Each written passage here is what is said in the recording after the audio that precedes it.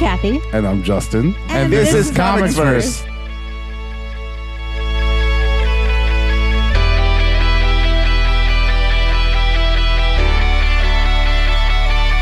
Hello, and welcome to another episode of the ComicsVerse podcast. We are in the midst of a series on the best comics you've never read. In fact, these are comics that probably many people have read, but if you mostly mess with superhero comics, then hopefully you're getting a bunch of new material that you're going to dive into as soon as we're finished, or maybe in the midst of the comic podcast. It's okay if you read and listen at the same time. You can find this podcast in many places while you're reading, and one of them is iTunes, I guess, and like SoundCloud. I don't know. Look around. Go to comicsverse.com. Go there first. The most lax intro ever. Oh, just Google it. I don't know. Yeah. Use your favorite search engine and look up ComicsVerse, because we have a website which is really great. It's comicsverse.com, and you can find the podcast there. And then we also have a Facebook page, which is facebook.com/comicsverse. We have a really amazing Instagram, hashtag ComicsVerse, Twitter @comicsverse. We have a great YouTube channel, and Justin says we're revamping the videos and putting a bunch of really talented people totally in charge of that. So you'll have a lot to look forward to there. And I think that covers just about everything in terms of where you want to look for ComicsVerse, because obviously you do. We're telling you about comic books. I'm Kathy, a co-host. Justin's not here. It'll be fine, because I have other people who are really smart with me who have read the book we're talking about today, which is Blankets by Craig Thompson. And so how about we go around and introduce everyone? We'll go in a circle, starting on my right with Angela. Hi guys, this is Angela. Hi. According to Justin, I am the OG intern. I don't know really what else I am, but You're I'm amazing. Excited to be here. Great. And then, you guys can't tell, but Skype's up next. Yeah, Skype is up next. So it's Jamie and then Chris. Well, I'm Jamie, as we've already said, and I was an intern, and now I'm an editor. And me and Kathy both read Blankets a long time ago, and are really excited to talk about it today. Yep. And then, hi, Chris. Welcome.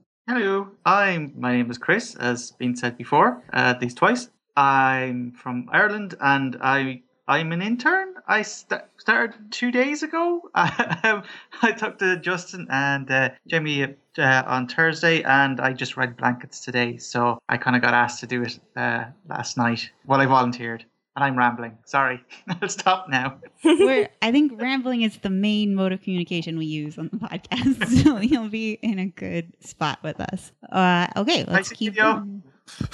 I'm Other Chris. I write stuff for ComicsVerse, among other things. I don't really know what else to say, so I'm going to move it along. Cool. I'm Brian. I am a staff writer and social media specialist at ComicsVerse. I'm also the number 3 ranked member of the Jamie Rice fan club here, behind Justin and Kay, who aren't here. So I guess I'm bumped up to lead fan club person for this podcast. You're acting fan club president. I'm acting captain.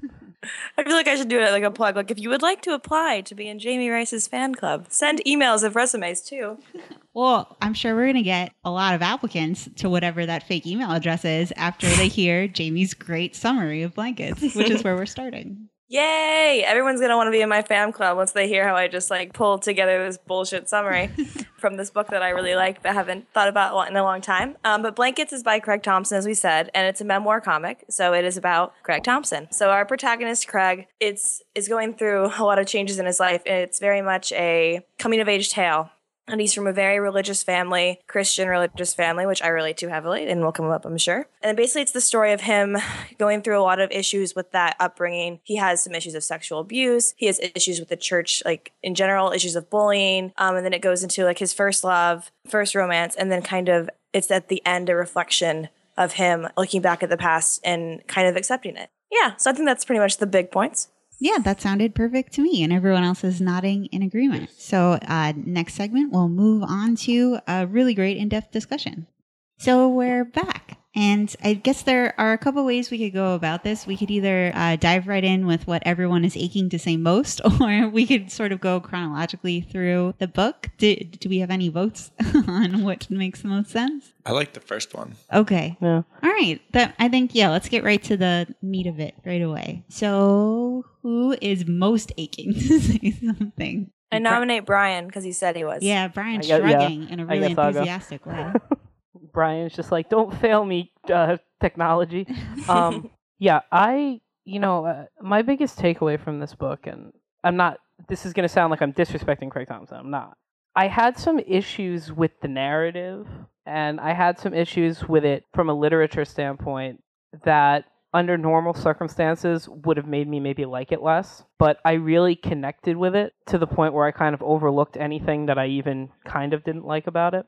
I went to Catholic school, religious school, from the time I was 4 years old to when I graduated high school at 18. And I didn't come from a really, really like super religious family or anything, but they wanted to send me to, private school. And up here in New York, that's what private school basically is, usually a religious institution. And this is a really true story, and I know it's not relating to this, but I think people understand. When I was in first grade, we had a teacher who was a nun, and I was in first grade, 95, so this woman at the time had to be in her 70s. So we're talking like pre-Vatican II. Pre-Vatican II, she probably became a nun. And she said that divorced people, when they got married, their marriages weren't real in the eyes of God. So I, being a precociously cute 7-year-old, asked her, both my parents are divorced, what does that mean for me? And she said that meant that I don't exist in the eyes of God. So pretty much from the time I was 7 years old, I've had a very complex relationship with religion. And in fact, I've always said that by the time I hit high school and then went through high school, Catholic school made me an atheist. But so kind of the themes of this book really, really hit home for me, obviously. And like it kind of really touched me in a special place. No pun intended. I knew. Okay, Brian. He pointed right to me. You can't see it. I pointed right at Chris because I knew what he was going to do before he even did it.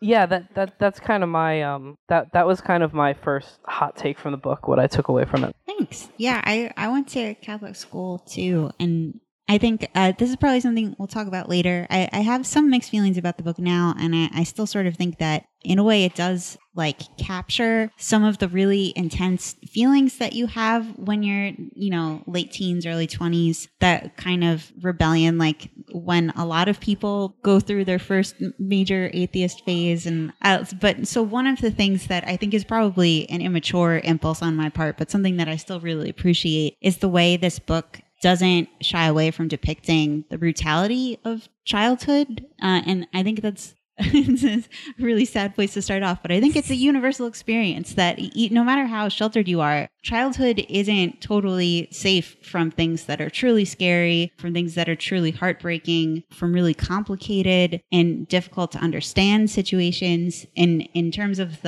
just because the book is in black and white, I think the moment of like sexual assault in this childhood is depicted really starkly and really challengingly. And that's something that I still really love about this book, that all of the brutality is really brutal and the beauty is also really beautiful. Any other first impulses? Oh, you can't see my hand. Yeah, I'll go. I call on Chris. When I had no idea what I was getting into when I got put on the podcast. So when I looked at the book, when I went to read it, when I started off, I was like, I don't know if this is going to be my cup of tea. I don't know if I'm going to like it. But by the end, totally all about it. It's dope. It completely connected on like multiple levels. So when I started, I was extremely skeptical. Like I was like, I don't know if I'm even going to want to like get through this. But I got through it. I don't even know if I can like pick up anything like analytical that I didn't like because I got so engrossed in it. Why not have gone to Catholic school? I went to Protestant private school until I was like in 4th grade. I mean, in church and everything, sipped the Kool-Aid, went to youth groups. Like these youth group retreats, like were almost identical to the ones I can remember as a kid. And I'm looking around like at all my friends who are like around and being like the most you want to call Christian people. I'm sitting here like, yo, we're supposed to be like these good people and whatever. So the whole like skepticality, like I thought about going into like religion. I actually majored in religion in college, which funny enough, learning about religion actually turns you the most opposite away from it because you actually see the history and the contradictions and just the general shittiness that comes about it. But the whole thing was like interesting. Like I can relate to almost every aspect, like you want to call it the loneliness in childhood, loneliness in like as you're growing up, the insecurities, like you're not sure what you're doing. You find your first love and it's like, oh, holy shit, your world opens up. And then like, oh, you're supposed to have this rock and you're a god. And then you start questioning things and they're like, no, don't question this. Just accept it. This is, even though it's contradictory. And you look around at the world, it's like, oh, all this shit's f***ed up. Why? What? Isn't God supposed to take care of this shit? So I connected to it on multiple levels, and I thought like it was like amazing. Like I said, you really see like the growth of the character and the growth of life. And as we can all see, everyone has sort of had similar experiences of growing up, at least in some sort of religious background of some sort, and then coming away from it once your eyes are kind of opened up after you get through that childhood phase. So yeah, next. I'll go. Just because I'm going to like lose all the thoughts I had in my head if I don't say anything. But much like everyone who else spoke, I went to Catholic school, or I went to like religious school all of my life. And I think that like really applies to why I like the book so much, because I think that Brian is probably correct. And I looked at it again today and I was like, oh, maybe this isn't quite as perfect as I imagined it was. But I think that religious stuff always really, heavily related to it. And I think like Chris was saying, like I drank the Kool-Aid. Like when I was in Catholic school for a long time, I went to like all the camps and like I was very like much like Craig, I was very much like, I want to understand this. And like, this is clearly like what you have to do the right thing. And I'm going to do this. And so I first read the book when I was in high school, and I was very much kind of like in the same place that Craig's in later on in the book, where he's very much rejecting things. So I think that it was more poignant to me then, but I still feel the poignancy. But I have to say that speaking of drinking the Kool-Aid, there's this story I tell people all the time, and I think it's relevant. I went to this Catholic camp, which had like, it was exactly the same as the one that Craig goes to. And there was a moment when I was 13 where you had to go up to the mountain and you had to like pray and speak to God. And so we're all doing that. And of course, like there's a counselor there and like nobody's like gonna speak to God. And I'm sitting there and I just hear this voice and it goes, hey. And I start hysterical crying. And the counselor walked over, she goes, what's wrong? I go, God just spoke to me. And she's like, what did he say? And I was like, he said, hey. And she's like, did he say anything else? I was like, no. She's like, oh my God, you must have a really deep connection. And I wonder now what that like 17-year-old woman thought of me, like just sitting there crying. But I feel like that's very, like, I don't know. I just think that's a funny story in general. But I think that that's the best part about the book is if you've been raised in a really deep level of Christianity, a deeply analytical version of it, it can really with your brain as you get older and you have to try and accommodate all of the things you learn. So even though I would agree that I think that there are definitely things that kind of like raise flags for me now, that's the Christianity statements in this book are like the strongest thing I've ever read. So yeah, that's all I got. Great. Angela or other Chris, did you have any introductory remarks you wanted to make? Chris, did you? Well, well, as I said before, I'm from Ireland, so we're rampant with Catholics. Yeah, like religion was always a big part of, I suppose, our household. You know, going to do the rosary at night at 8:00, all the family sitting around, and all the mumbling and going to church and all of that, and hearing what the priest had to say. And even when I left home when I was 18, I remember for a while I actually joined or partook in a church up in Dublin, and I ended up, you know, doing some of the stuff in here, like teaching Sunday school and leading songs and all that. And I kind of drifted away from that, but an awful lot of that kind of spoke to me, brought up an awful lot of memories of what I kind of experienced myself, and not bad memories as such, but kind of like you kind of, when you're in something, you don't think about, you kind of accept it, but when you're outside it, you kind of start analysing it and looking back. So a good theme through this book kind of did that for me. I don't think there was any times where I saw a picture of Jesus turning towards me and smiling, but yeah, not only in that level did it, I suppose, speak to me, but I mean, when I started reading this today, I think I was 50 pages in and I thought, I don't know if I can read any more of this, because it was so brutal without being cliche. You know, childhood is great, but it's also harsh, and it can be cruel, and kids can be cruel to each other and loving to each other. So there was a lot there that really just kind of hit and powerful and very unique. So yeah, that's my opening statement. So Yeah, far. thanks. But yeah. So I grew up pretty practical, I'd say. I went to public school. Didn't really grow up with Get out of the club. I'm sorry. Didn't know about Santa Claus, Easter Bunny, or like anything like that. So I never really had anything to believe in growing up.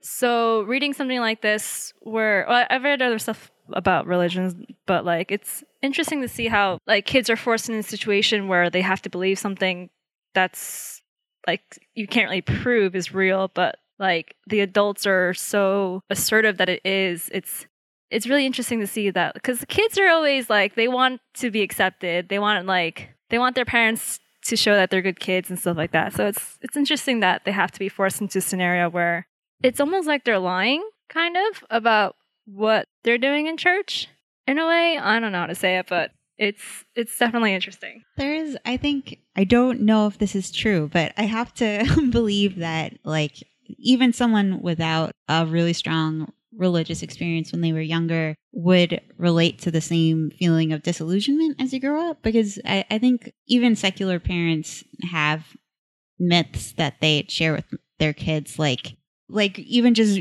growing up being told that you're supposed to help people who are poor and in trouble, and then you go to a big city and someone tells you to keep walking when there's a homeless person asking for money. Like people have moments like that where you realize that a lot of adults have been teaching you things that they believe everyone should be doing, but they're not able to do themselves, maybe. Well, like, in a way, childhood is its own myth. I mean, not to get too, like, rambly psychological, but, like, anyone who's lucky to grow up with a childhood where they're taken care of, they're not, forced to child labor at a young age or something like that. Like, you kind of develop this sense of the world, whether it's a very religious sense, a very secular sense, somewhere in the middle, and you develop this very distinct worldview, but it's the worldview of a child. And, as you grow old and people start treating you not like a child, your entire worldview, at some point, whether you come to terms with it very quickly, or some people never come to terms with it at all, at some point the entire worldview you have crumbles, and this entire new worldview of adulthood has to take hold. Yeah, I think that's well said, and probably something that we see happening on different levels in the book. And right, yeah, I definitely think that, as much as I said, like, the religious stuff and that really connected with me, even if you kind of strip that away, or you're not looking at that as the major factor, just the concept of growing up is very eloquently handled in this book, I thought. Yeah, and the first time I read it, I think I connected more with the story of falling in love for the first time than I did with the childhood elements, because that's just where I was in my life. And I see some nodding. Maybe this would be a good place. We could cut the religion segment, although it'll probably come up again because it's such a big part of the book. So in our little break, we talked a bit about what we want to cover next. And I think two obvious ways to go would be love or family. I already said love, but I think in the midst of talking about Craig and Raina's relationship, we'll have to talk about family, because her family is such a huge part of their romance in the end. But so I'll just say, to kick us off, that I read this when I was in college, and at the time I was dating my current fiance. We've been together for a very long time, but we hadn't been together very long at that point. And we were apart because I was away at school and he was still at home. And so I felt very like a total tragic lover, and that the whole world was against me. And whenever we were together, it was always a really intense, nested up in a room experience, because we wouldn't have much time together, and we were young, and so we didn't have jobs, and so we could spend days at a time just hanging out with each other. And so, like, now at a distance, having read the book again, I think that some of what the Craig character invests in Raina is probably something that would make the feminist in me a little uncomfortable. She's her own human being and not meant to teach him a lesson. But at the time, and still, I think their romance is really appealing in a lot of ways, and certainly rendered really beautifully. Just the depictions of their intimacy, and although it's possibly problematic, Raina's perfection is really, really seductive in its purity and perfection. So that's what I really latched onto the first time, and we're going to talk about their relationship right now. I should ask a question maybe, instead of like, oh, I had all these thoughts. How about you guys? Any thoughts along the same lines as my weird ones? I like how you go, Kat, we talked about it in the break, and I'm like, yeah, we talked about questions in the break. And yeah, then you're like, we these didn't are come just up my with thoughts. anyone. We didn't come up with questions. What do you guys think about the stuff I said? No, let's have a question. Okay, how relatable was their romance to everyone else? Do we think that it was a universally understandable representation of young love? I think so, at least in my experience. I don't know about anyone else. I think that, to add on to what Chris said, I think that that's definitely true, just in the sense that, especially because it's a memoir comic, you get that feeling of like looking back on the past, like every moment in the beginning that happened with this person was really beautiful and perfect. And I think that whenever I look back at kind of my first relationship, like especially like the beginning of it, everything is like seductive about it and beautiful and perfect and really romantic. Like everything's really cute and like I don't want to say beautiful again, but it's like gorgeous. Like I can't even begin to describe it. I don't even think I think of my relationship as gorgeous as it's depicted in Blankets, but I like to imagine that I looked that good when I was like in love. And then you get old and cynical, and you're like, this person again. Exactly. Well, I have I know I have a weird take on this because I've been dating the same person since I was 15, and I'm 27 now. You're old. I am old. I'm ancient, man. But it's interesting because something that Jamie said, and it's like, you know, I completely understand critiquing the perfection of the Raina character, but I didn't necessarily see it as like, oh, she is the stereotypical dream girl, as much as the memoir really crafted this very probably idealized version of their relationship of someone looking back like 10, 15 years later. I don't know how old Craig was when he wrote this. But, like, I can tell you, and it's funny, because, like I said, I've been dating the same person, but even kind of when I think back to, like, when we were 15, 16 years old, it feels like two different people, obviously, and it probably is a lot more perfect in my mind than it was at that time. Like, it becomes idealized, and that was the vibe that I got from the relationship in the book. Not so much that she was, like, the perfect, like, manic pixie dream girl or whatever, but more that he had idealized this relationship that they had into this perfect memory. And when he revisits it, and kind of like all people do with memories, when he revisits it, over the course of his life, he's probably filtered out the bad things and kind of really only focuses on the good moments to the point where it becomes this, like, nostalgic dream phase almost. I guess to jump on that, I'm about to get real personal, but I'm going to try not to get too personal. But to hop on that, like looking back at it, I can relate to it as like being a generally like lonely person for a certain period of time, and then having your first relationship is, oh, here's this person who I'm similar to, I can open up to. I felt like that was it wasn't perfection. It was, here's an outlet, because if you look at like the whole book up until that point, he got sexually abused, he got abused at school, he was kind of like drawing was his only outlet, but even then, because of the whole religious aspect, it kind of always felt like, it was like, this is what I want to do, but I can't do it because it doesn't honor God. So it was finally, he was using the relationship, I don't want to say as a crutch, but as a final outlet to be himself, because up until that point, he was kind of like balled up and never wanted to be himself at school or around family. And even the one thing that he loved doing and wanted to do, drawing, still couldn't have that whole open connection, do you want to call it,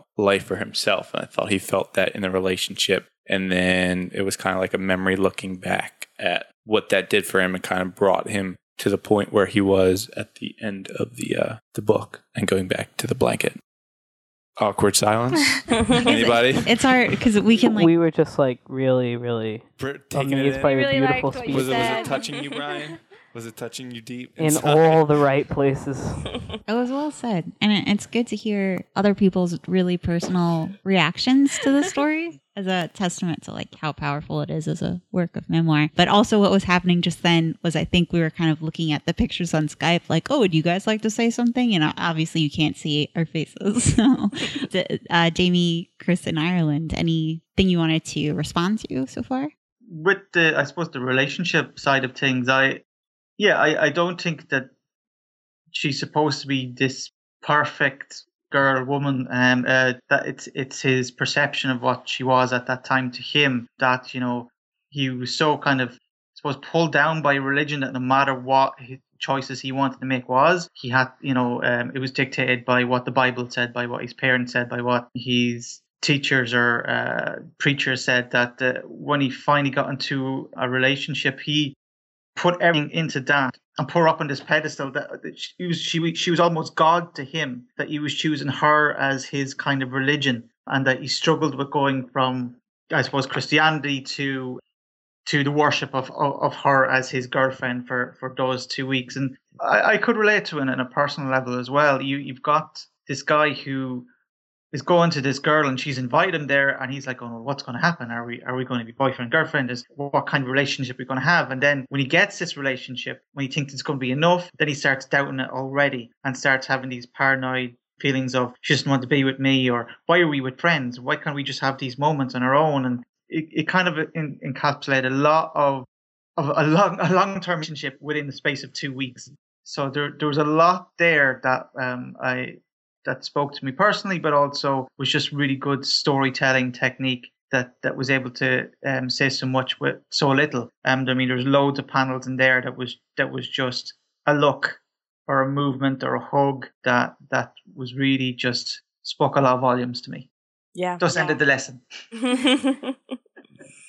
I think the only thing I have to add was that I agree very much that it's about perception of his first relationship. But I think the only thing that, when I was looking at it again, that kind of raised a red flag for me with like the manic pixie dream girl trope was whenever they end their 2 weeks and then she just kind of like leaves. And that's very true to life, I think. Personally, like, I think that you never quite, and especially in the first relationship, understand why somebody's leaving you. But I do think that, like, upon, like, being older when I read it, I was like, oh, that's kind of, like, a weird red flag for that to happen. But I understand why. But it was just crazy because I wanted more. I like, think that the entire, like, the 2 week span where he's there is, it's, like, they're kind of, like, for me, like, that span and then the span with him at home dealing with religion, like those are the two strongest aspects, and that 2 weeks is like endlessly fascinating for me. Like reading it a second time, it's kind of interesting, like you're like looking for clues, and there kind of are clues to like what she's like and like him and her relationship and what could fall apart between it. And I think that if you like are paying attention deeply, like she is very complicated to say the least. Like I think there's a lot going on under the surface, and I think that even that's more true to his perception of it because he knew a lot about her, but he didn't know everything. But I think that he could tell there was more there,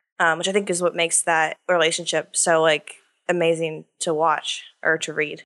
For I know it's all from his perspective, but for she was the one that initiated the visit. Come to see me. Come to my family here. Do you think that? And it was for 2 weeks. Do you think that in a way she was using him for an escape for 2 weeks, knowing that over that time frame that he was going to go back? I didn't read into that as first, but as it came near to the end of their travel of their 2 weeks together, it just felt that she was just getting cut from him. And I don't think that she was being 100% selfish, but there was something there that she needed somebody there for her and that she couldn't reciprocate in the way that he wanted to as much. Just an observation. I don't know. I mean, there's probably something there. I don't know if I would use the word use just because it has like such a negative connotation. But I mean, I definitely think just looking at like the character and her relationships with her siblings and the responsibility she felt to take care of them, to take care of the younger ones, and to take care of her niece. Is it a niece or a nephew? Niece. It's a niece. Yeah. I definitely think that, like, looking at it from her perspective, it was a little bit of an escape. And not like I'm going to use you, but more like like the same way that she was his escape kind of from his upbringing. He became like a life raft a little bit for those 2 weeks. Yeah.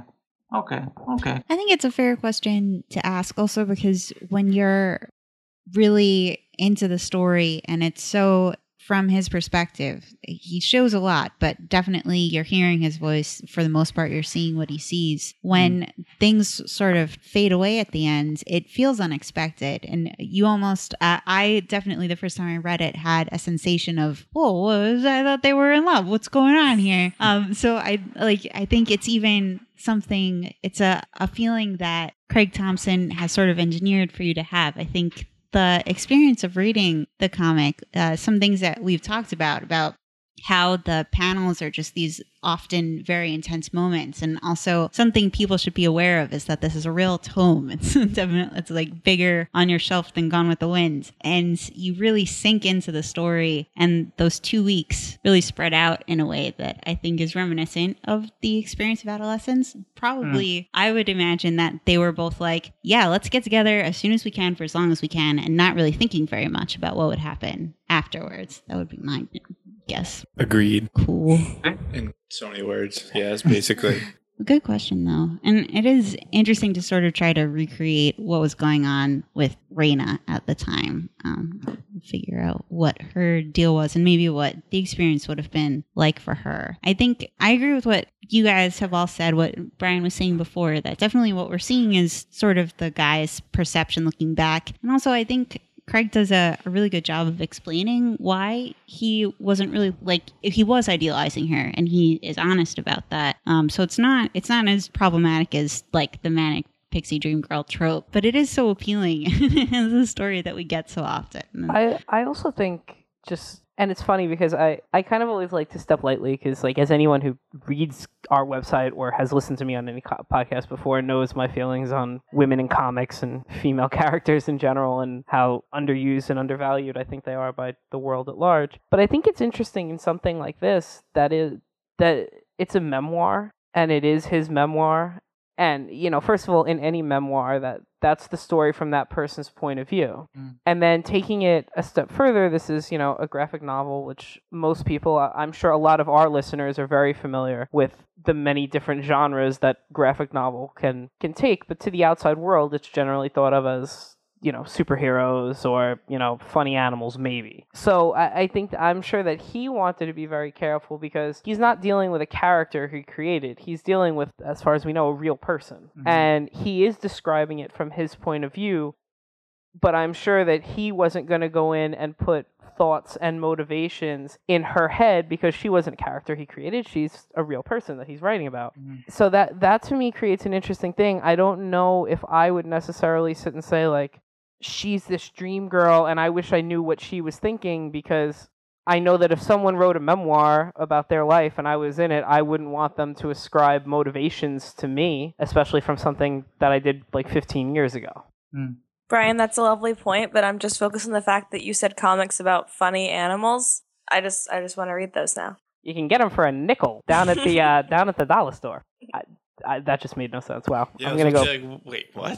Dated reference. I was gonna say Very the dated Nickelodeons, which really dates me. I'm gonna go grab my bowler hat and take a stroll. Yeah, well, taking a picture show. Well, one of the ways that we do get to know Raina is through her interactions with her family. I think without seeing how selfless she is there, it would be really difficult to like her. But her family situation is difficult, much like Craig's, but also really charming in its own way and admirable in its own way. So we'll pick up with that thread and maybe come up with like a concrete question to ask people in the next segment. And here we are back to talk about family. We see representations of two families in this story in Blankets. And I think they're both really intimate and intense and both really enjoyable in their own way. Enjoyable is a weird word, but well represented. So how do people feel about these families? Did you relate to one or the other? Was anything really resonant about the depictions of families in this book for anyone? I'll go for it. Yeah, thanks. I think it comes back to the perception. I mean, if you see how he sees his father, for example, when he's a child, he's drawn as this big ogre of a man, and every action he does is exaggerated and over the top, and he's building up as this monster. And I when you're a child and when you think back to childhood memories, that when your family, brothers or sisters, you do heighten things up. You do create things that you add your imagination to. I mean, me talking to my father now, or having an argument with my father now, and having an argument when I'm a child, there's a different perception there. So I think he really captured that really well. All that fear that's behind the father-son relationship, because you don't really see the mother's mentioned as this holy person, but you don't really see her that much throughout the book. She comes in and she goes out, but the only real family that they really have seems to be a representation of the father, and the rest of the time it's two brothers fighting yet loving each other as well. I thought the sweetest thing that I saw in the book was when they had to move rooms and they got their own beds. But they were so used to sharing a bed that they would come back and they create reasons to come back and stay together. And that really rang true to me because of the relationship they'd built up. On the other hand, you've got Raina's family, who's like really the adult of that family, because she has to pass messages on from her mother to her father and vice versa, and taking up the roles that they would normally do. And I've seen that in other friends and families that I've seen there. So it was a very real. I suppose it's the most real comic I've read in a while when it came to representation of family. That's me. Yeah, definitely. I think we would all, I would hope we would all agree. I definitely was saying before that I relate so much to Phil and Craig's relationship. I I have 3 brothers, and I think that brothers are the best people on earth. But also, there are moments, certainly, like we were saying before, there are moments of brutality in childhood that you remember as being really frightening or really intense. And in some cases they were, but also it's because the adults in your life have larger than life presence, and also because your world is so small as a child. I think one of the things that makes this book so intense is because it's dealing with a bunch of capsule worlds, like Craig's family in the beginning as a child, and then like the 2-week relationship with him and Raina, just these small moments that expand to infinity in the person's remembrance of how important things are. It's the perspective of memoir. But I can remember like my brothers getting into a fight and breaking the dining room table and it feeling like, oh, my parents are going to kill all of us. Our lives are over. I don't imagine how life goes on after this. And obviously it did because we're all still here. But also Thankfully. the way that they foster each other too, I think is really touching. I will talk about art later, but this is also the story of Craig becoming an artist. And in some ways, Raina is the person that kicks that off, but also Phil is a partner in that in the beginning. And maybe it would be a good question to ask, like, did Raina change Craig, or did she sort of help him refine the self that was at the beginning of the story? I would say yes and yes. Oh. Yeah, both. Yeah. Okay. And then on top of that, the end of the relationship really brought it to fruition because he lost the idea of perfection and all this other stuff. And yeah. Oh, wait. Angela, do you want to go? Because you definitely said yes to that question. Yes and yes. It's like Angela's like, no, relationships, yes. I feel like no matter what will change you as a person. Mm-hmm. So even if it was a bad thing or a good thing, there's always like change is inevitable no matter who you meet and what you do.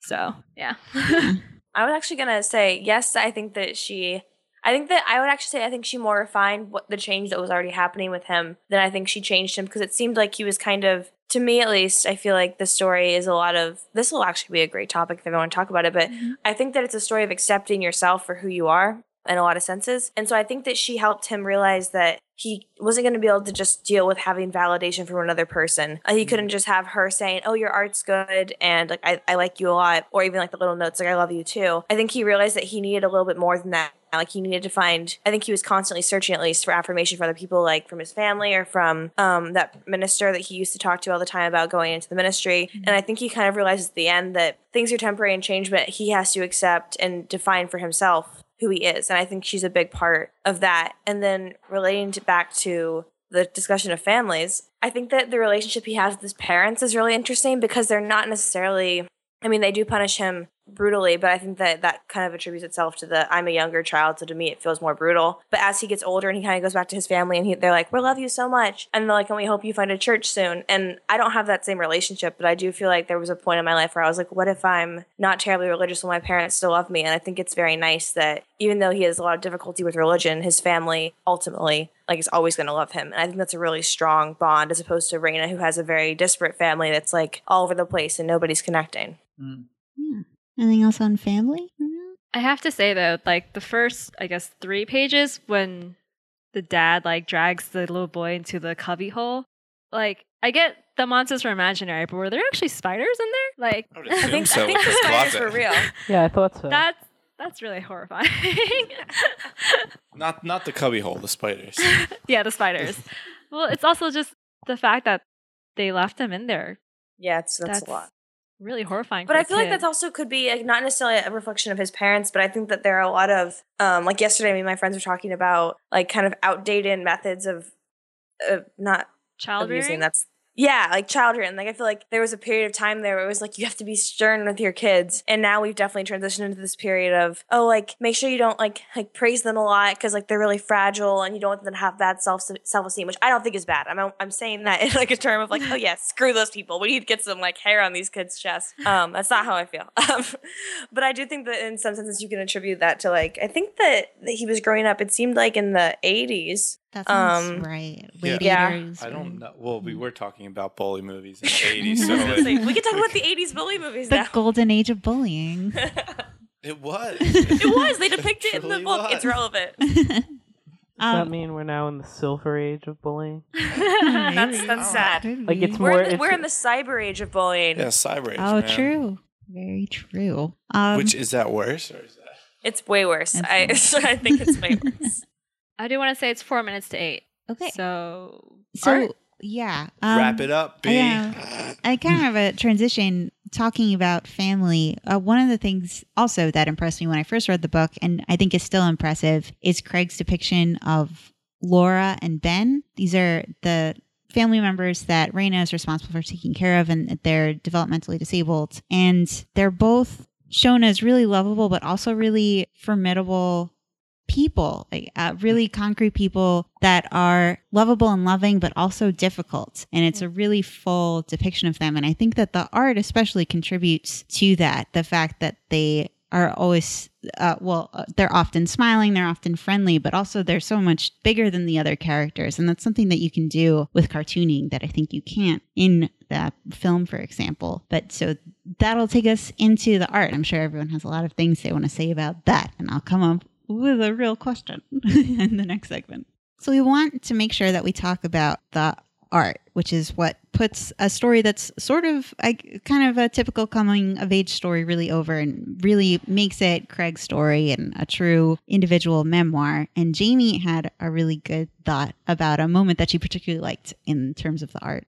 You can almost consider it a close reading, but I can't give you a page number. Mm-hmm. But as Kathy was talking about in the previous segment, how his art really contributes to the depiction of Laura and Ben, there's an amazing panel, probably about 2/3 of the way through, where he's saying that Laura is really beautiful when she's standing still, and there's one panel of her standing still, and the next one is just of her like smiling and laughing. And it's every time I see it, I just can't help but smile because it's a very nice statement about a person, but it's also a very nice statement that isn't normal about somebody who has like an issue. And even like if you think about like relationships between religion and people who are disabled, like it's very nice in some senses, and it might be self-congratulatory, I doubt it, but Craig's always really great with them. And I think that's really clear through the art. And I love the art also because I love stylistic art that somehow reaches the truth, and everything about the art is very stylistic, and it's Craig's approach, which is appropriate because it's his perception of his life. But at the same time, like, I think there is a transition of the art that occurs when he meets Raina, and everything becomes like beautiful and perfect, even like her family and her, and even he like looks better. Literally, like when they show him as a teenager, I'm like, oh, like a teenager, and then like they show him with Raina, and I'm like, wow, they're such a hot couple. I'm like, I'd want to hang out around them and be like their third wheel because they're so great. I think I was a big fan of the art, and I think like just to pick up on one of the threads Jamie just said, I think it's very interesting. Again, like I was talking about how it's a memoir before, and I think it's fascinating. Like here you have a memoir which is essentially set in reality with this incredibly fantastic, at times impressionistic art style, and I can't think of any specific pages off the top of my head because I don't have it in front of me, but I loved the use of shapes and the use of like representative figures coming out of the shapes and etc. And just generally I found it very interesting to have especially like looking at it, in the field of comics, you always see so many absurd, unreal things drawn to look very realistic. And here we have like an entirely flipped coin of a real coming of age story memoir drawn in this incredibly artistic, impressionistic, almost it reminded me of like I don't know if anyone's ever seen the movie Big Fish. Yeah, I love that movie. Yeah. It sort of reminded me of that, like that dreamlike quality that certain sequences in that movie have, where just like it's telling, the book is telling a true story, but accentuated almost by like the truth of the feelings that he had at the time is accentuated in the environments of the book, which I thought was a really cool thing to do. Any other thoughts on the art? Generally, I'm personally not a fan of the black and white, just because I'm going to have a picture to look at, I'd rather it be in color. But I thought the black and white really worked for it. And like everyone was saying, with the transition of how everything looked to start off kind of like, I don't want to say gritty, but maybe a little less well put together on purpose, and then became beautiful. And then the different transitions, it was very lucid. Like it was a memory. It was going through his mind and how things changed of his perception. And then like the certain times, like where he was in the cubby and talking about the spiders looking like monsters, or like certain actions looked like monsters or things popping out. It was very dreamlike. It was very based in this is my mind, this is my memories, and I'm writing myself in artistic form of how I remembered this period of time. Especially when you get into like the writing of adding it with the art. It was very artistically done in how he tried to transcribe his thoughts and put it to a story. I think while it is a powerful story, I don't think it'd be as powerful if the art style was more realistic.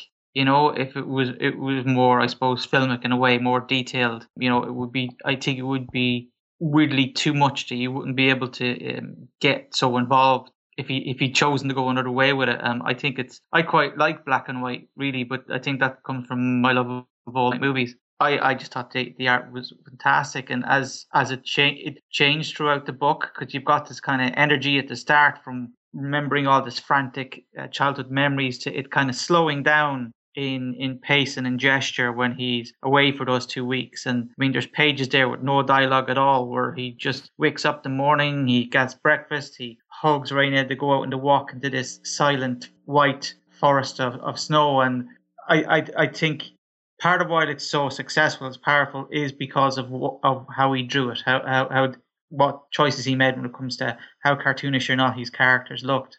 Yeah, absolutely. Sorry if I interrupted anyone there. No, you didn't.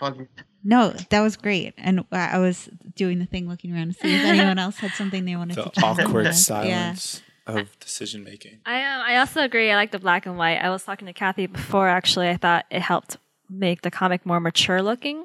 Black and white is always an interesting color palette to choose from because it's very simple. It's just 2 colors, but it's very dramatic as well. And I feel like it helps create the mood and the image in the comics. And I think if you chose color, I would have liked it less.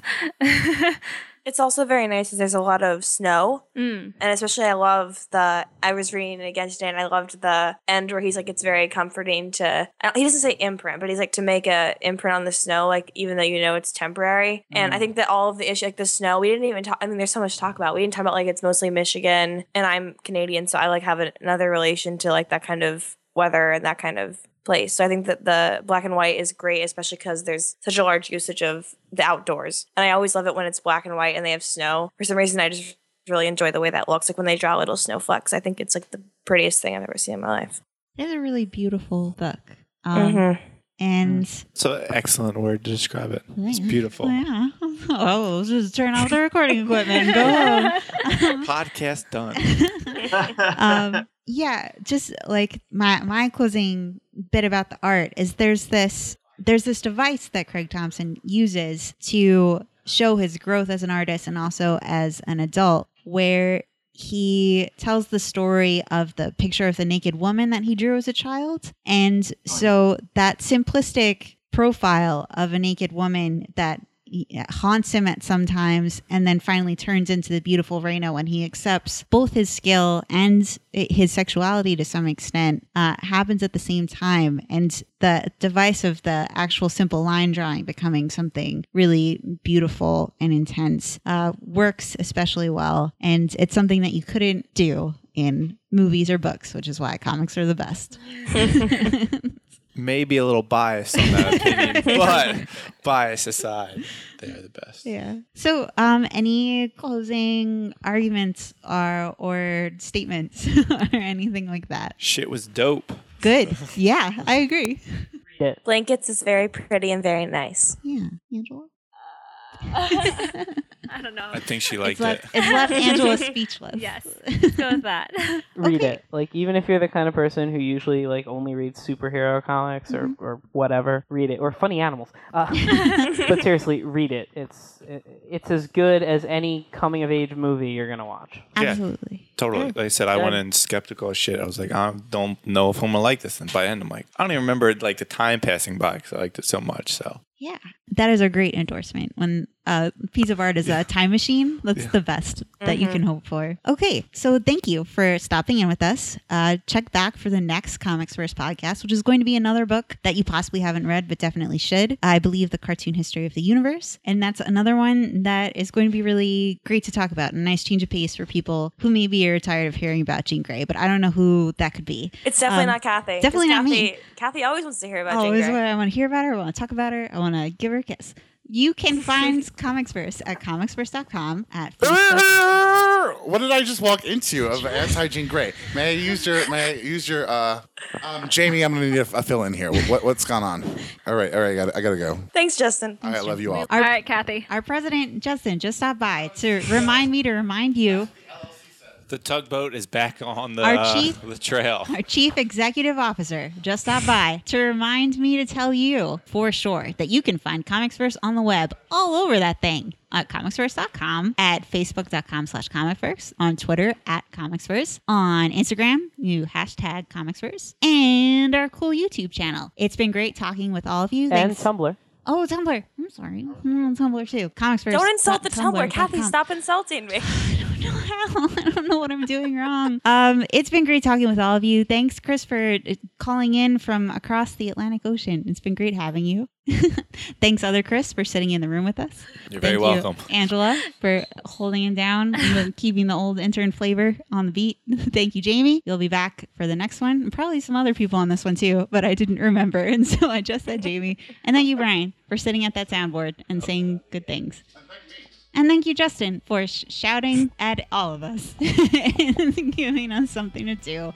Everyone, come on back next time. But before you do, get a copy of Blankets and put it under your pillow. Good night.